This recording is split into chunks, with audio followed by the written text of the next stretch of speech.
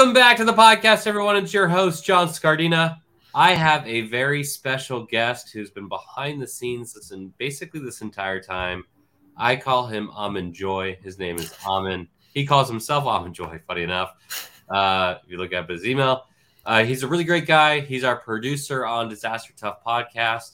I think, Amin, you've been with me for how long now? A couple years, right? Yeah, a little over a year and a half for sure. Almost 2 years. Yeah. I think it was technically March when you started. I was still living in California at the time. So that's 3 right. studios later, I think. Wow, what a journey. Yeah. For everybody on the podcast, Amin came to me as a referral from actually his brother, who I know from church, funny enough. And we started connecting, and we kind of have run with the races. But Amin has had several jobs, including reporter, helping out with the AV side, communications for local municipalities out there in Colorado. And so he was actually fairly close. I think, what was it? How many months ago when there was a fire that got fairly close to you guys? And so, yeah, the fires up in Boulder are, within about a half-hour drive from us, but the smoke was definitely visible, and I knew people up in that direction that were affected by it. So, yeah, definitely right here in our own backyard. Right. So between all those different things, now we typically, as obviously Amin's aware, we bring on other people from EM or EM related. This is kind of a fun new take for us. One, we're technically in dynamic populations this week, so this is being pre-recorded the day before Thanksgiving. So late happy Thanksgiving for everybody who's listening. But also we wanted the opportunity to talk about communications, especially as we're getting into the winter months. Communications are hypercritical during this time. Amin, give us your perspective from a communications background, from the emergencies you dealt with, from the news side. What is your take on emergency management now that you've been behind the scenes hearing about all this stuff, for a year and a half? Yeah, thanks, John. One of the things that I hear on this podcast all the time when I'm behind the scenes, and I'm definitely in agreement with, is the importance of situational awareness, especially when it comes to communications. One of the things when I was on the reporter side of things, and we would show up to an incident, whether it was a wildfire or a crime scene type of incident, was just how aware all of the emergency responders were of what was going on, the information that they had ready for us, or if they didn't have information ready for us, they knew what we needed and they knew what we would be looking for in those types of situations. And they would be ready and able, or if not, they were ready and able to make the effort to get us the information they need or that we needed, and that also that they needed to be able to do their jobs. And so one of the things I loved was when you were doing that podcast with Prescott, who's obviously a PIO, getting his perspective and hearing what it's like now on that side of things, because I'm not as involved on the media side anymore, but it's interesting to see what PIOs go through nowadays compared to, less than a decade ago when I was on that side of things as well. Do you think that from that perspective of that relationship with PIOs and media always gets like this bad rap? And honestly, sometimes it's well deserved. But I think emergency managers and or people who interact with the media don't really do themselves any favors by automatically building up those walls. Was that your experience? Is it more complicated now than it was? Is it better because it's more readily available? Like, what is your take on that? My take is from somebody that worked on the media side and then that now works more on the videography and production side. Anybody that I put on camera or I put a microphone in front of, my philosophy is if you're going to help me out, it's my job to make you look good and to give you the opportunity to show your competency, show your abilities. And other than that, I don't really have any other jobs other than to collect the information. You're the one that's the subject matter expert. You're the one that's going to be giving us the information. It's my job just to make sure that you look and sound coherent and competent. And so I think sometimes if somebody has felt that a member of the media made them look the opposite of that, then they will put up a wall. And I think, like you said, rightly so. But it's kind of a double-edged sword there. The media needs to do its job and for the most part, I think they do, to make the people that are helping them out look competent at what they're doing and look good. And also make sure that they're giving out the right information. But if you if you burn that bridge, odds are it's going to be tough to rebuild it. Real quick, we're going to pause for this week's Disaster Tough endorsements. How do you spell Doberman Emergency Management? EOP, OEP, HVA, HMP, Thyra, TTX, Drone, PDA. Whenever you need an expert, Doberman Emergency Management field experts are there for support. Contact an expert at DobermanEMG.com today. The L3 Harris Extreme 400p radio solves problems and is specifically designed for emergency services. How do we know? We field tested it with medical, urban search and rescue, and collapse and confined structures. This radio is amazingly tough. Check out the L3 Harris Extreme 400p radio at L3Harris.com right now. Okay, let's jump back in. So, just for everybody's situational awareness, your intentions are pretty good, right? I mean, like, if people are helping you out, you want to make them look good.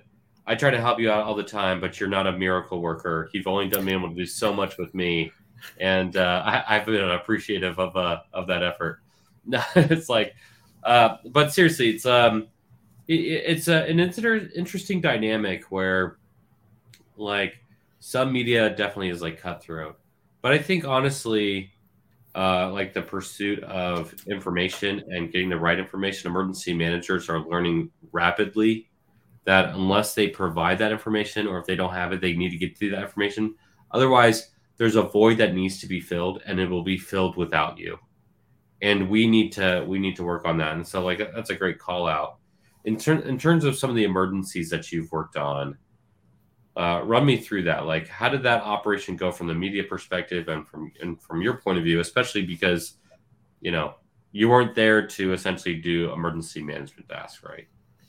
Yeah, no, a lot of the emergencies that I worked on, one of the things that, when you show up to a scene, you usually have a little bit of information, but your job at that point is to kind of fill in the blanks. A lot of the time from a media perspective, especially within TV news, which I worked in Idaho, you have a police scanner, in the newsroom. You have one that's kind of mobile that goes with you. So once you hear of something going on, usually yourself or your producer is making a call to whatever, agency that would cover it, whether it's a sheriff's office or a fire department or something, to try to get a little bit more information. But basically, when you go out the door to cover it, basically the what and the where, and maybe a little bit about the how, but that's about it. And so as you're going along, you're listening for more of those information, more of those little pieces of information to fill in the blanks. And then once you get on scene, then you got to fill in everything else. And that's where you immediately, right away, you need to have good relationships with the people that are providing that information for you, whether it's PIOs, whether it's, the officer in charge if the PIO is not there, or the EMS worker that's in charge if they don't have a PIO on scene, and you just need to ask them questions. And if they don't know the information, then you would hope that you have a good enough relationship with them, or you don't come at them in such a way that they are intimidated by you, that they are willing to at least go and get you that information. And when they have a free minute, they can come over and give it to you. So what is like the standard emergency that you had to like report on? The biggest one, especially that would involve like the emergency manager side of things, was usually fire-related incidents. Since I was in a rural setting such as southeastern Idaho, especially in the summertime, it's dry. You get wildfire incidents, you get house fire incidents, you get just normal brush fires, controlled burns in the farm country that get out of control on occasion. And then you're also dealing with the public, because a lot of the time we'll get calls into the newsroom that'll say, hey, there's a fire out here on so-and-so road. And we're like, we're not hearing anything on the scanners about it. Turns out it's just a controlled burn. So sometimes you also have to make the public aware of the fact that, it's just a farmer clearing out his field, getting ready for, to plant the next crop. It's not an actual, fire quite yet, because the fire department hasn't responded to it yet. But sometimes those get out of control, and we would have to inform the public. We did that a couple of different times when I was a reporter, informing the public of the difference between a controlled burn and an actual fire type of incident. But we'd also have crime scene type of incidents, some that got really, really crazy, even for a small town in Idaho. But not as frequent as, say, in the big city now, here where I live near Denver, where you have major crime scene incidents every single day. But you still had those on occasion, and you still have to show up to a scene, and you have to assess the situation, and you're talking with EMS workers and responders and trying to get information from them. The other ones were weather-related incidents, especially being out in farm country. You're dealing with major thunderstorms, hail, tornado, microburst, and trying to get information on that is always a little bit more difficult because everything is so scattered about and everybody's kind of scrambling to figure out, okay, where's the damage? What's going on? Where do we need to be? So I would just like to note how impressive it is that when I most of the time when I talk to people about hazards, they'll say weather or they'll say rain. Really what they say is rain, or they say fire. But what was impressive to me is I think I caught you named 5 different types of fires just by the fact that you're trying to do your job well and trying to inform other people. And it shows that, like, sometimes we think we have to handhold media too much, and it's almost condescending, right? We don't necessarily have to explain this to them because if they're doing their job well, they should be able to take that and run with it. And it was just fun hearing you. You're like, when you said microburst, that was like even like the fun one for me because most people don't even use that vernacular. So, like, hats off to you for doing your job, or maybe like, like there was a lot of different, major events that you actually had to deal with up there. So I didn't realize you were a reporter in Idaho. That was Southern Idaho that you were doing that? Yeah, out of Idaho Falls. I went to college up there in southeastern Idaho, and that's kind of a natural track because Idaho Falls is a small market. And so usually when you're going into the media and you want to be a reporter or some type of on-air talent, you start in a small market where you can make mistakes, you can learn things. And Idaho Falls is kind of perfect for that. And so, started there at the ABC affiliate for 2.5, almost 3 years, and then moved over to Colorado kind of on a lateral move. And then that's how I ended up here in Colorado once I got out of the business. So now I need to ask, this is kind of an awkward ask, but it's kind of an ask. When you were a reporter back then, did you have hair? I did, but I was starting. I want to see it. You could type in my name on YouTube. You won't see my reporter reel, but you'll see my sportscaster reel from when I went onto the sports side of things. Oh, that's awesome. You'll see that I have hair, and it's already fading and it's already thinning. And eventually, my wife won that battle and asked me to shave it. Hey, so. You're one of those guys that looks really good with his head shaved. I shaved my head in college. Just mostly out of curiosity. And I found seriously a 6-inch scar right down the center of my head. And I was like, that explains so much. I was straight up dropped as a baby. Oh, and now I'm a maverick because of brain damage. But, that's awesome. I would love to see those. My ultimate, oh my gosh, we have to pull this up. Are you going to allow me to pull up that video? You know exactly what I'm talking about. Oh, boy. So just for everybody's situational awareness, Amin has many talents. He's a joy to everybody. He's a reporter. He's been a reporter. He's been AV guy. He's our producer for the show. He's also a talented musician. Oh my gosh. One day you're going to let me share that video. I would love to make that music video our intro for this episode, if you allow me. But yeah. It's really fun to see your creative side in that, to be honest. Everyone probably has a lot of question marks of what I'm talking about right now. But if you allow me, maybe the outro of this episode, if you allow me. I love the feeling inside our home. Happy anniversary. But either way, it's you have to be a creative thinker. You have to think outside the box. If somebody's in emergency management and they're like, okay, I need to either provide better information to the media, or I'm the PIO representing, I know we had Prescott on here, but from a media perspective, what are some of the, 2-3 things that you're like, hey, emergency managers, make sure you have this together before you go talk to the media? I think it's understanding, again, what I mentioned earlier, where it's that the media is showing up with very little info. All they know is the what and the how, and maybe and usually the where, because they're on a scene somewhere. Help them expound upon that, and then also help them to fill in maybe if there's a who, if there's a why, if there's other information that doesn't fall into that sort of who, what, where, when, why, because that's how a reporter is building their story. They're starting with the basics of who, what, where, when, why, and it's an upside down pyramid. You start with the most important information, and then you go backwards down to the least important. That's how they're structuring whatever information they're going to put out on their various media outlets, whether it's TV, radio, or traditional print. And so know that they're coming in there with probably about 20 to 30% of the information that they need. And by the time that they need to send info back, whether it's for a web story or something like that, especially if it's like a traditional TV news outlet, that you need to at least help them get to a point where they have, more than half of the information they would need to get them to get a story out. Because the most important thing, especially with especially TV news sites and radio news, is right away is the web, because that's where most people is getting their info right away. They're getting their breaking news alerts on their phones. They're getting all of these things. And so, a news outlet is not going to wait till the 5, 6, or the 10 o'clock news to get all that info out. They're going to try to get it out on the internet first. And then what the reporter's job is going to be is, outside of that information, the basic info, telling more the human side. And they're going to, that way, once they have that info that they need to be able to get that story out and get the information out to the people right away, then they're going to start looking for the human side of the story, which is, let's go talk to neighbors. Let's go talk to the people that might be affected by whatever it is that's happening right now. And then they're going to tell that human side of the story, because at this point they already know the basic info. Interesting. Yeah, I think I think that's a really great outline, honestly. I think there's probably a lot of people. In fact, I'm going to do a shout out right now to somebody in Colorado, Denver Emergency Management, who came up to me in IAEM.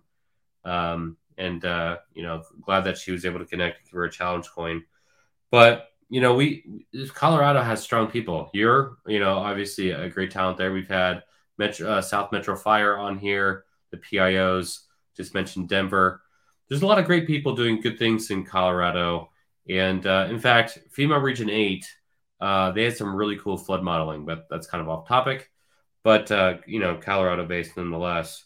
Colorado is like an interesting place, because you get like the flat part, which is there's a joke on social media that the Midwest should just take the flat part, and nobody wants the flat part. But the reality is, like, it has totally different climates, big populations, lots of urban area, as well as undeveloped, and so you had to deal with all the complexities. It's a cool environment to look at, to be honest. But that being said, what is your advice? You get to listen to these episodes every week as I record with everybody, and you've been providing advice of how to do the media. To the listeners of this show, your one time, what advice would you give to the emergency managers?